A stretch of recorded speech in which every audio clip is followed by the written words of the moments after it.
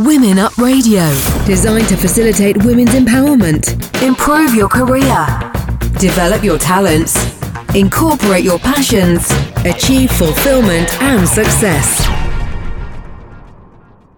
Hello, this is Women Up Radio, supporting Empower Women. And today we're talking about older women entrepreneurs and mind-body techniques to support our wellness. I'm joined in the studio by my co-host Kerry Wheeldon and by our guest Pat Duckworth, an award-winning author, therapist and international speaker. Welcome to the programme. Hi, it's lovely to be with you.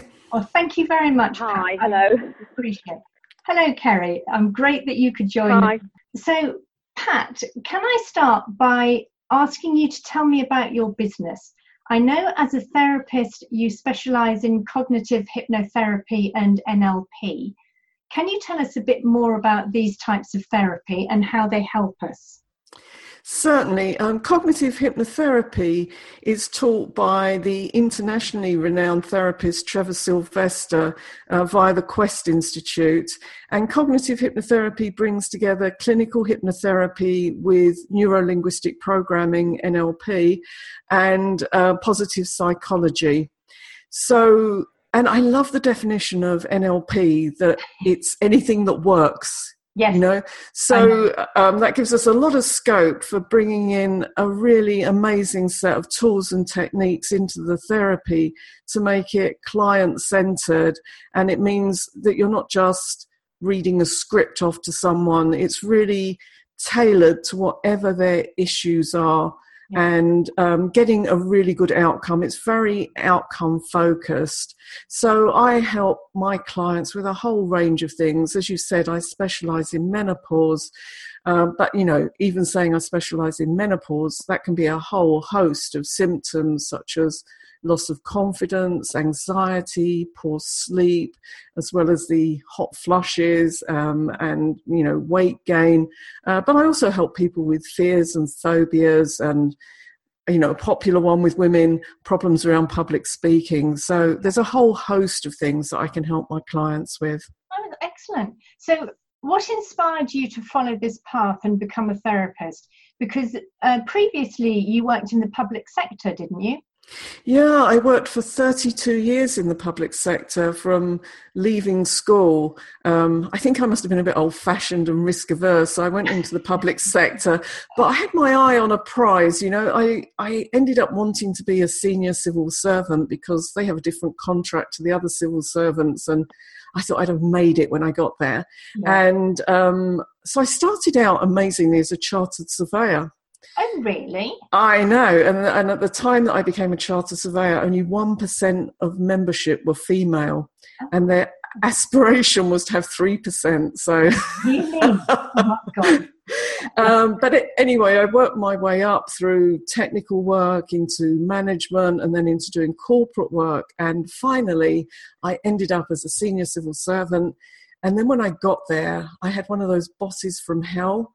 And I found myself, I was working in central London, fabulous offices, fabulous location, but I was walking to work crying, and then I realised I had to do something different.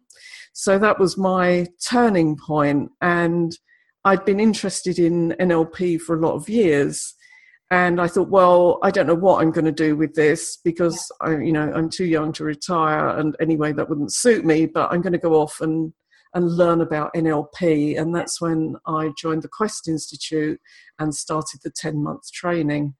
And then to early retirement, I was out the door and setting up. Very good. I mean, and how old were you when you decided to make that change, Pat? I mean, it's obviously you've just talked about what led to that decision. Do you think it's also a common sort of question of yourself that other mature women would also, confront for themselves? Yeah, I think it is, Kerry. You know, I was 55 then. I know. I heard you drop off your stools. You were so shocked at that. But yeah, because I've seen what you look like. That old.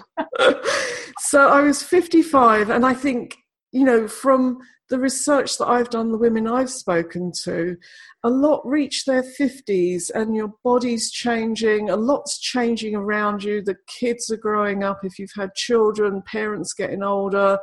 And it's a moment when you can look around and say, is this where I wanted to be? And what is it that I want to do now? And I find from so many women that I've spoken to, they just sense a certain dissatisfaction and they want to do something more in their life while they've got time to do it. So I think, that midlife, that 50s into 60s, women are making a lot of changes. I agree, because, obviously empowering women is what this whole radio program's about. And empowering women entrepreneurs is always important.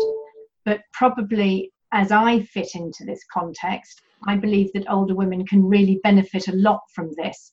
And I know you do too. So can you tell us, why do you think this is so important? Well, a lot of women want to or need to work longer. Certainly, with changes in pension schemes, a lot of women have found themselves with a bit of a shortfall in their financial pot. And they're looking around, as well as wanting to do something different, perhaps they need to. And it might be that, they're also concerned about what they could do at this stage of life. And I'm all about inspiring women to make those changes, because we know there's plenty of research to back it up, that people who stay engaged, who stay working at something they enjoy for longer, stay healthier longer, mentally and physically, they stay healthier. So this isn't like, when I was growing up, people couldn't wait to retire because they were doing hard physical work. Yeah. And, their whole goal was to get to 60 and pack it in. But these days, there's so many opportunities out there. And I just want to see women kind of grabbing them and making a lot of fun out of this stage in their life. I'm having a great time. I want others to have a great time as well.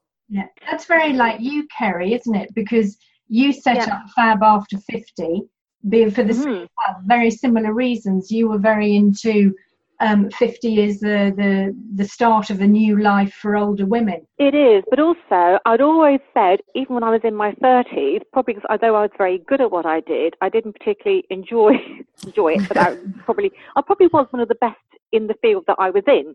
So it wasn't that easy to walk away from. But everybody that knows me, I always said that when I was 50, I was going to do something different, although I had no idea what that something was going to be. And for me, it was sort of like a light bulb moment when I was actually on a flight reading a magazine, and there was this agony aunt, and my flight was delayed, but this agony aunt letter, and this woman was so depressed that she felt her life was over at 50.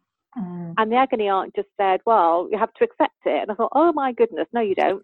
Yeah. And that's actually what prompted me to look to see what was out there, because they recommended some websites, which I won't mention by name, and I looked at them when I landed, and I thought, goodness me, this is really, really quite depressing.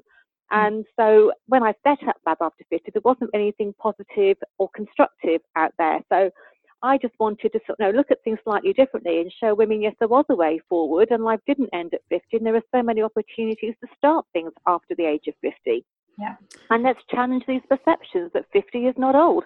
And as you said, Pat, people are having to work so much longer, or whether they choose to or whether they have to, we shouldn't be written off. And I often say in the pieces that I write, because my background's headhunting, I often say, really at 50, we're just about mid-career.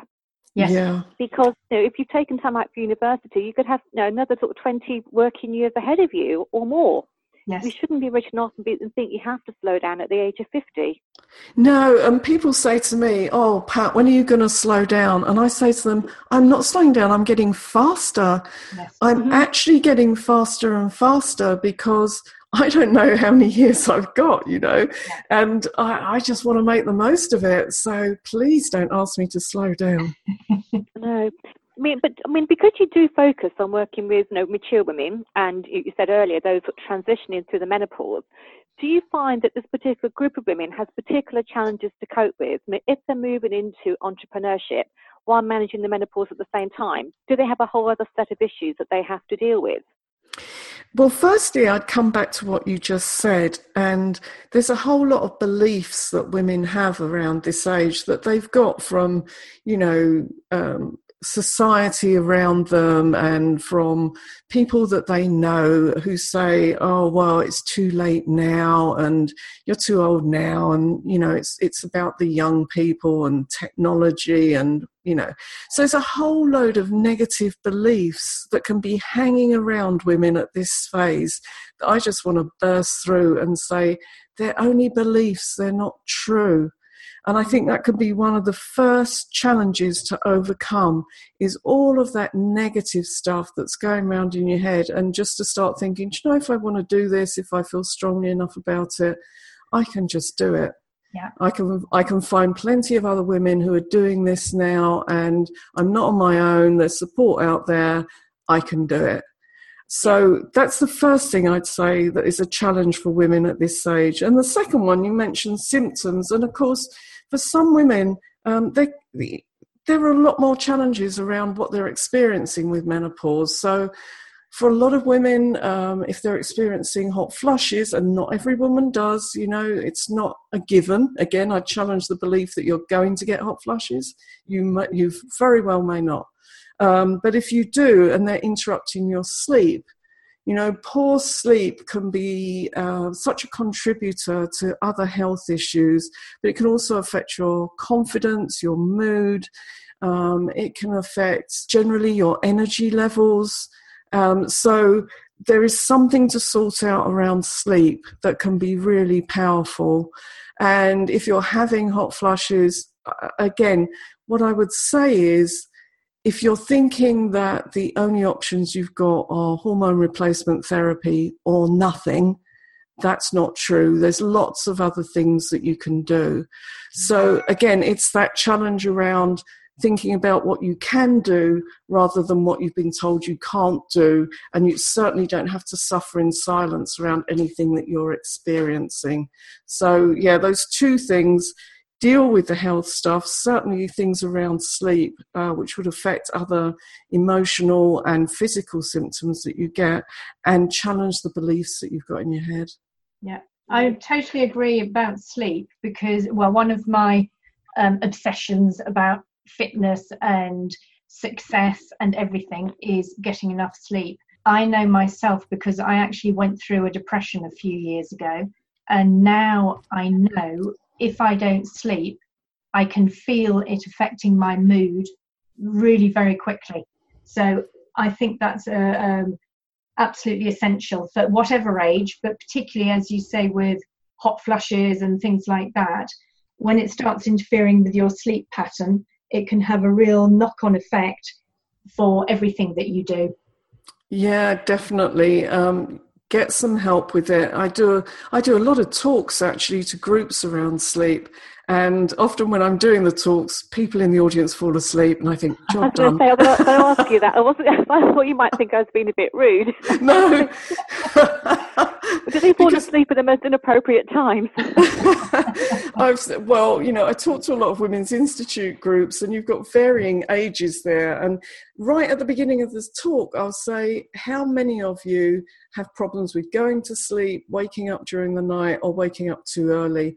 And I can bet you that 95% of the hands will go up. Oh, really? Absolutely. There are very few people who don't have some problem with sleep. So as the talk goes on, as a hypnotherapist, I do start to flatten my voice out, and I see people in the front starting to nod, and sometimes I kind of make them do an activity to wake up. But other times I think, if you're having a problem with sleep and I'm sending you off to sleep, I am giving you such a gift. Yes. I'm not going to wake you up from it. So that's like your added bonus then, right? So, so if people are setting up a business, in their 50s or a little bit later, what do you think are the pros and cons of becoming an entrepreneur, when we're a little bit older? Well, I think it gives you a new lease of life. I was very happy with the work that I did in the civil service until, right at the end. I had a lot of happy years. But what I'm doing now, I just get so much fun out of. and I can decide what it is I want to do. You know, I'm my own boss. So if I want to, you know, last week I went off to give talks in Spain to reflex therapists, and next week I'm off to India. That's my choice. I enjoy doing that. But if I wanted to be seeing clients all the time, one-to-one in the UK, that's what I could be doing. So it gives you choice. It gives you that new lease of life, some interest. It gives you a lot of new connections, which we know is so good for our mental health, our emotional resilience, is building up new connections. Yeah. It's a chance to learn some new skills, and I always love learning new stuff, but you know, getting out there, learning some things and using the connections that you've got and the knowledge that you've already got. Even, you know, I shouldn't even say that word even, but you know, women who say, oh well, I've been at home all this time, what is it I'm going to do? You know, as a woman who's stayed at home, you've learned project management. Yeah. You've learned negotiation skills. You've learned communication skills. You've learned so much, and you've made connections over that time. You've probably learned some good taxiing skills as well if you've got children. But you know, there's always skills that you've got that you can now start to use into your new business. I suppose the cons are some of those things that I've just said as pros. There are new things that you will need to learn. You know, you're going to have to spend a bit of time investing in yourself and learning some new things, and, you know, putting yourself out there a bit. And if you haven't been used to doing that, that can, you know, seem like a challenge. It's a good for you challenge, but, you know, it's something that you're going to have to take on board, that there's a bit of learning to do, a bit of connecting to do, and, you know, getting out there and strutting your stuff. Yeah. I mean, you've already mentioned quite a few things there that we need to think about and to take into account before we take the plunge of becoming an entrepreneur. Is there anything else that you think we need to really focus on? Yeah, what's the purpose of your business? Get really clear about why it is that you're starting it up. Now, for an entrepreneur, the business isn't all about the money. That sounds like a weird thing to say, but you go and look at some top entrepreneurs. Often they've made fortunes and then lost it, and then made another one and lost that, because what they're interested in is the thing, the service, the product, the idea that they've had, and taking it to market. So get clear about why it is you're doing it. If you're doing this because your pension pot's a bit low and you need the money, then think carefully about whether starting your own business is for you, or whether you need to do something like a multi-level marketing, you know, where you're not taking as much risk, where the company is taking the risk and you're developing your skills, but it's not going to affect negatively on your finances. So think about the level of risk you're comfortable with. Think about the purpose of your business, and really think about what you feel your life purpose is. What did you get put on this earth for? Because getting really clear about your purpose and your passion, that will take you through the days when you wake up and think, oh, I wish I was spending today in the deck chair, you know. And I'd be surprised if one of you doesn't go, yeah, there are days when I think that. I have mornings like that. And you need that really strong motivation that comes from your purpose and your passion. So you go, well, of course I'm getting up today because I've got to get this message out there, or I don't really need to do this. You know, there's something important about it.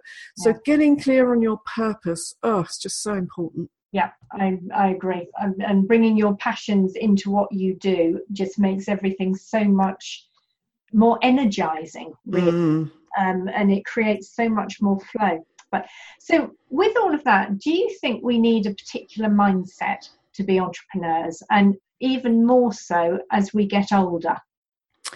Yes, I think I've just talked about risk, and there has to be, for entrepreneurs, a certain tolerance of risk, because you're going to have to invest in things and you might not always see that money back, or you're going to have to invest your time in things, or even, invest time in relationships, building up connections that might not always pay off. So risk isn't always just about money. It's about your ideas and, where you're going with your ideas and who you share them with. My particular model of the mindset we need is around neurological levels. That sounds more complicated than it is. It's about the fact that our brain functions in a hierarchy of level. Yeah. And if you think about it as a company, some of the functions of the brain are down there with the cleaners in the company, and some are up there with the chief executive, and every stage in between. And when you're developing your entrepreneurial role, you need to use all of your brain to be really strong and effective. You need to bring it all into action. So it's about aligning what we've just talked about, your purpose, your identity, your values, your beliefs, your capabilities, your behavior, your environment. It's about getting all of that into such strong alignment that when you talk about your business, you're totally authentic about it. And something occurred to me actually when Kerry was talking about changing from one role to another, and that's that level of identity. And I totally agreed with what she was saying, that when I went from being a director in the civil service, and then the next week I was a trainee hypnotherapist, my identity was so strongly invested in being a director that when I was going around the supermarket on the Monday morning, picking out my sandwiches, I thought, oh my goodness, what have I done? And so I needed that time to realign my identity now with my new purpose and beliefs and all the things I've just talked about. Otherwise, I'd be talking about my new business, but almost it was just disconsonant with me feeling like I was a director in the civil service, looking down on my new role, and I had to get that identity working strongly. Yeah. Did you find, I know that I found, because what I was doing previously, it wasn't intentional, it's just the industry I was in. Like you said, you were one of 1% of chartered surveyors when you started out. I was working mostly with men, and I had to change in the new things I was doing completely, the way I communicated, even on my emails. Because when I first started, I had the two things running in parallel, and I had to, in the end, use two different computers, that I didn't get confused and put a kiss on the end of the emails, because I'm dealing with PR people and ladies. They're very, it's very casual, very warm communication with kisses. Well, when I'm dealing with people who are ex-generals from the army, they didn't really want me putting kisses on the end of my emails. I did it once by mistake. He said, Kerry, fortunately you saw the funny side, because I didn't think you liked me that much. But, I really had to kind of separate the two, because they were totally different. And even the clothes I wore to the different meetings were different. Yeah, I was going to say that. I had to change my wardrobe, even the typeface that you use in your emails. Yes. Yeah. In the civil service, we were sort of Times New Roman, and if we felt particularly cuddly, Arial. And suddenly you're having to think, well, Times New Roman doesn't look very good if I'm writing to a hypnotherapy client, because it's got that kind of cold official look to it. So, yeah, see why that identity piece is really powerful, and you really have to get it sorted out. I think that's something with you speaking about that, because I'm an NLP coach as well.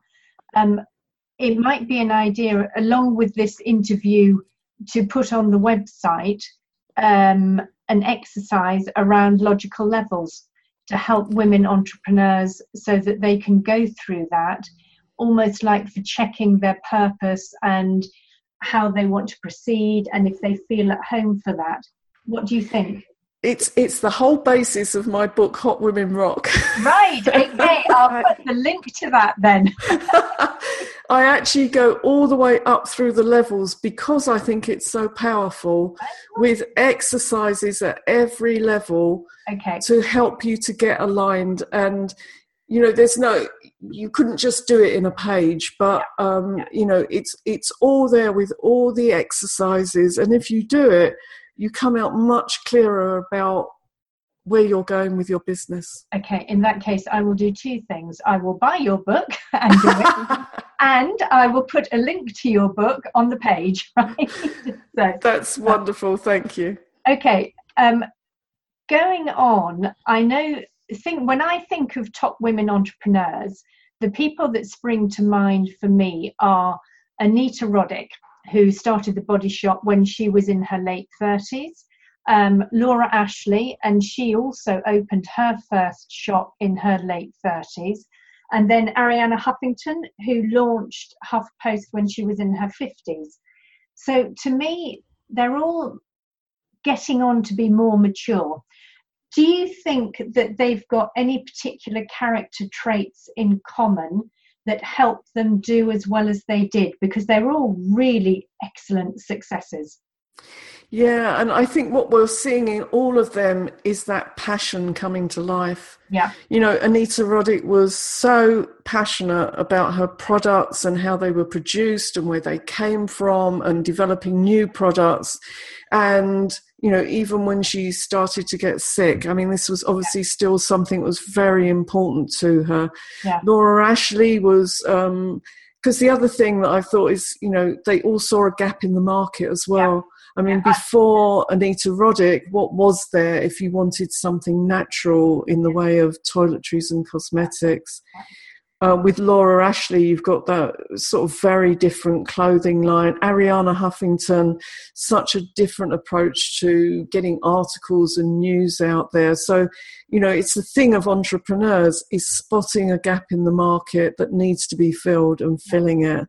So their passion, the gap in the market, and their determination, they all had to overcome things in order to get these businesses where they were.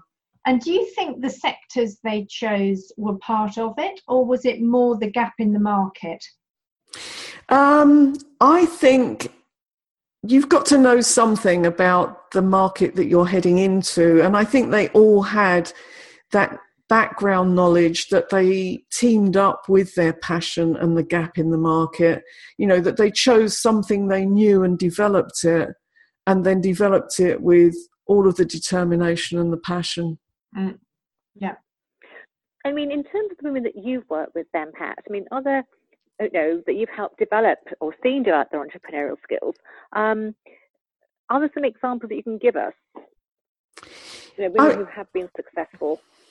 Yeah, I mean, sometimes women get to a certain point in their business and it's still not taking off, and they know there's something missing.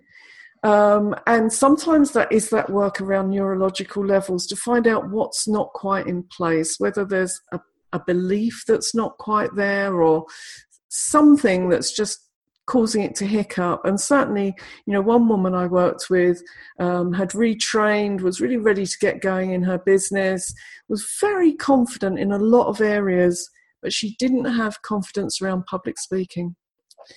And we did a couple of sessions around public speaking and just feeling comfortable about it, getting your message out there. And she was away and running, you know, because it was kind of the missing piece in how she could get her message out there.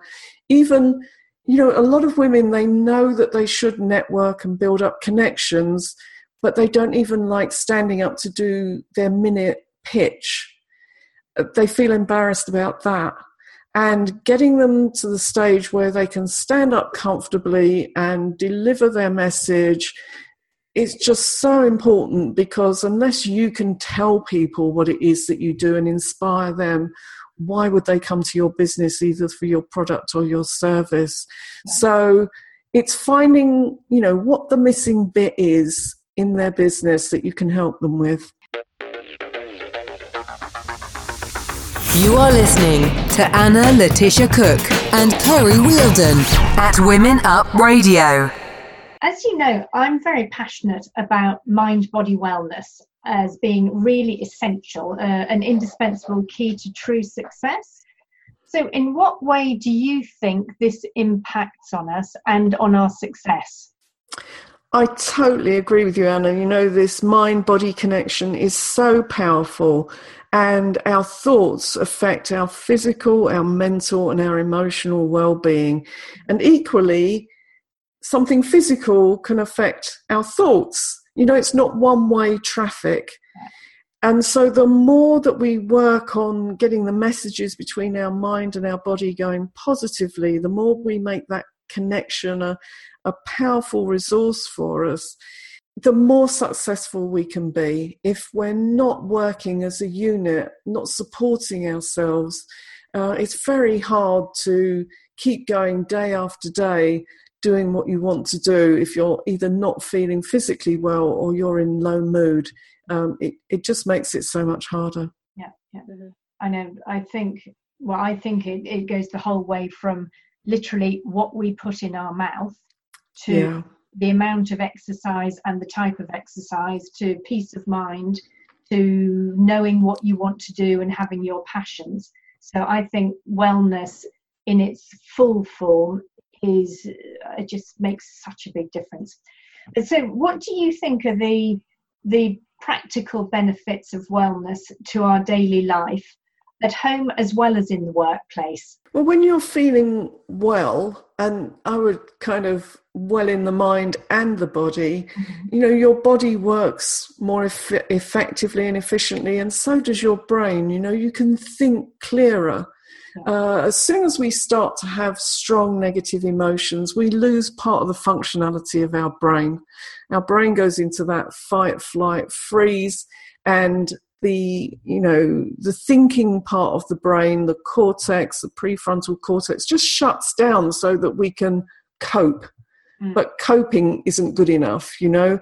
If you're feeling well, you can work more efficiently, more effectively, and you can be happier. That elusive thing, happiness, you know, the more well you feel, generally the more happiness that you can have in your life, because things just become easier. They just become easier to do.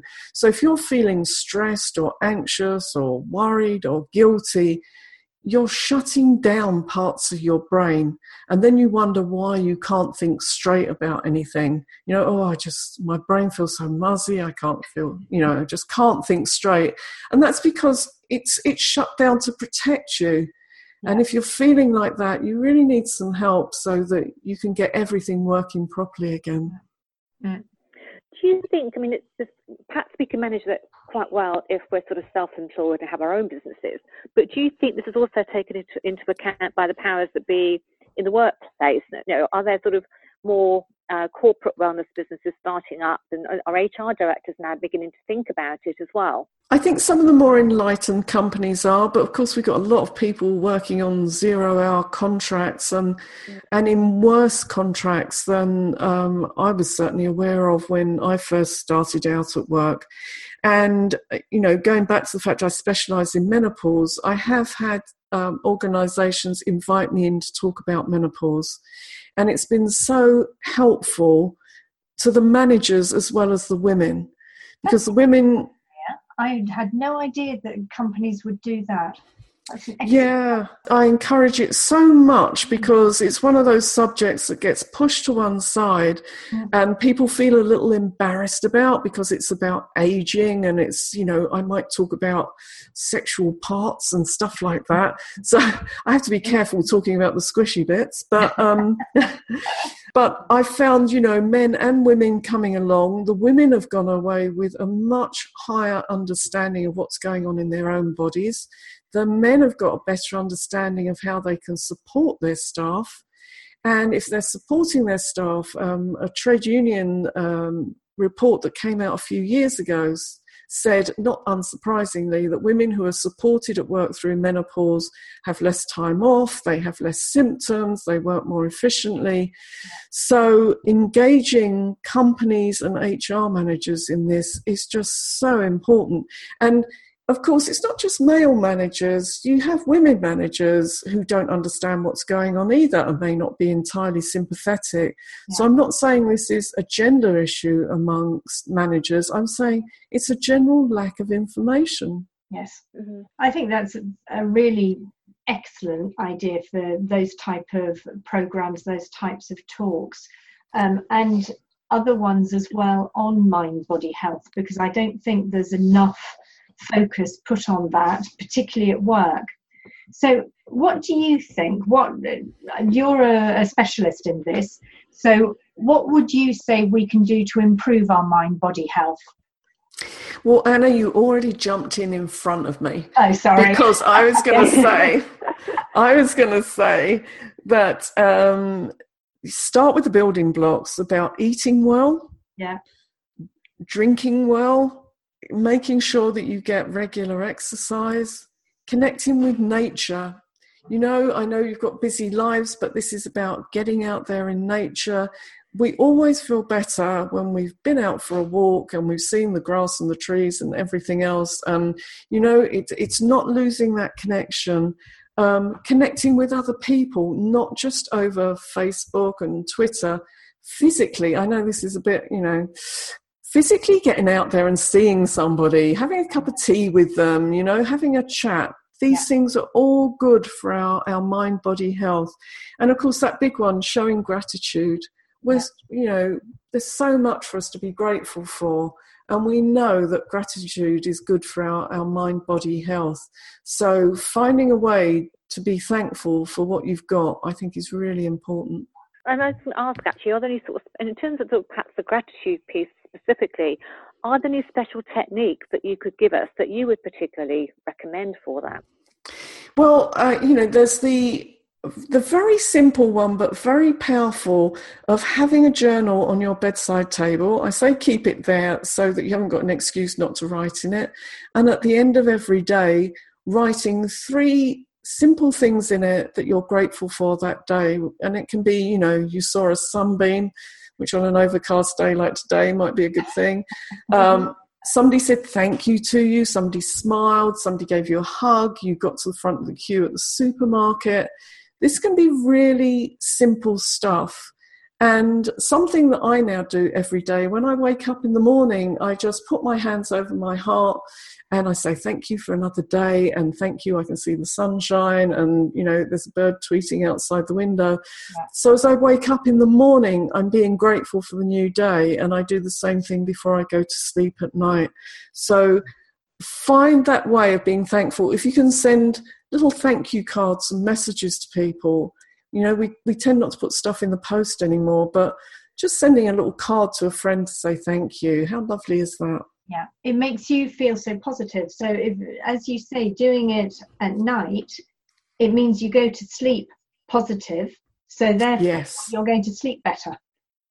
Absolutely. If you're thinking about your gifts last thing before you go to sleep, you're releasing all those good hormones into your blood. You might be smiling and getting some serotonin going in there, a bit of dopamine, you're just getting good stuff, some oxytocin and all these lovely hormones going into the system. You'll get a much better night's sleep. Lovely. So any last tips for us to take away? Is there anything that you consider an immediately effective strategy that our listeners can use to improve their options? I would say, going back, find your passion. What is it that, if you could do it, would make you really happy? What is the thing that lights you up? That's the thing that you want to spend more time doing, especially in your second 50 years, Find the thing that really, if somebody stopped you from doing it, you'd feel really shortchanged. And so that kind of gives you an indication of that's what I should be doing. And if you can make a business out of that, if you can find an angle on that can become your entrepreneurial business, fantastic.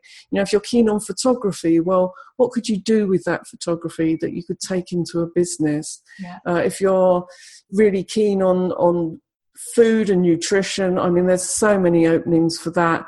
And really to think, what training can I get that means that I can use this in a way that's going to serve other people? That whole bit around service of other people is what will make your business successful. Thank you. Exactly. Thank you very much, Pat. It's been an absolute pleasure having you on the show. Thank you. I've really enjoyed it. We could talk for hours. I know.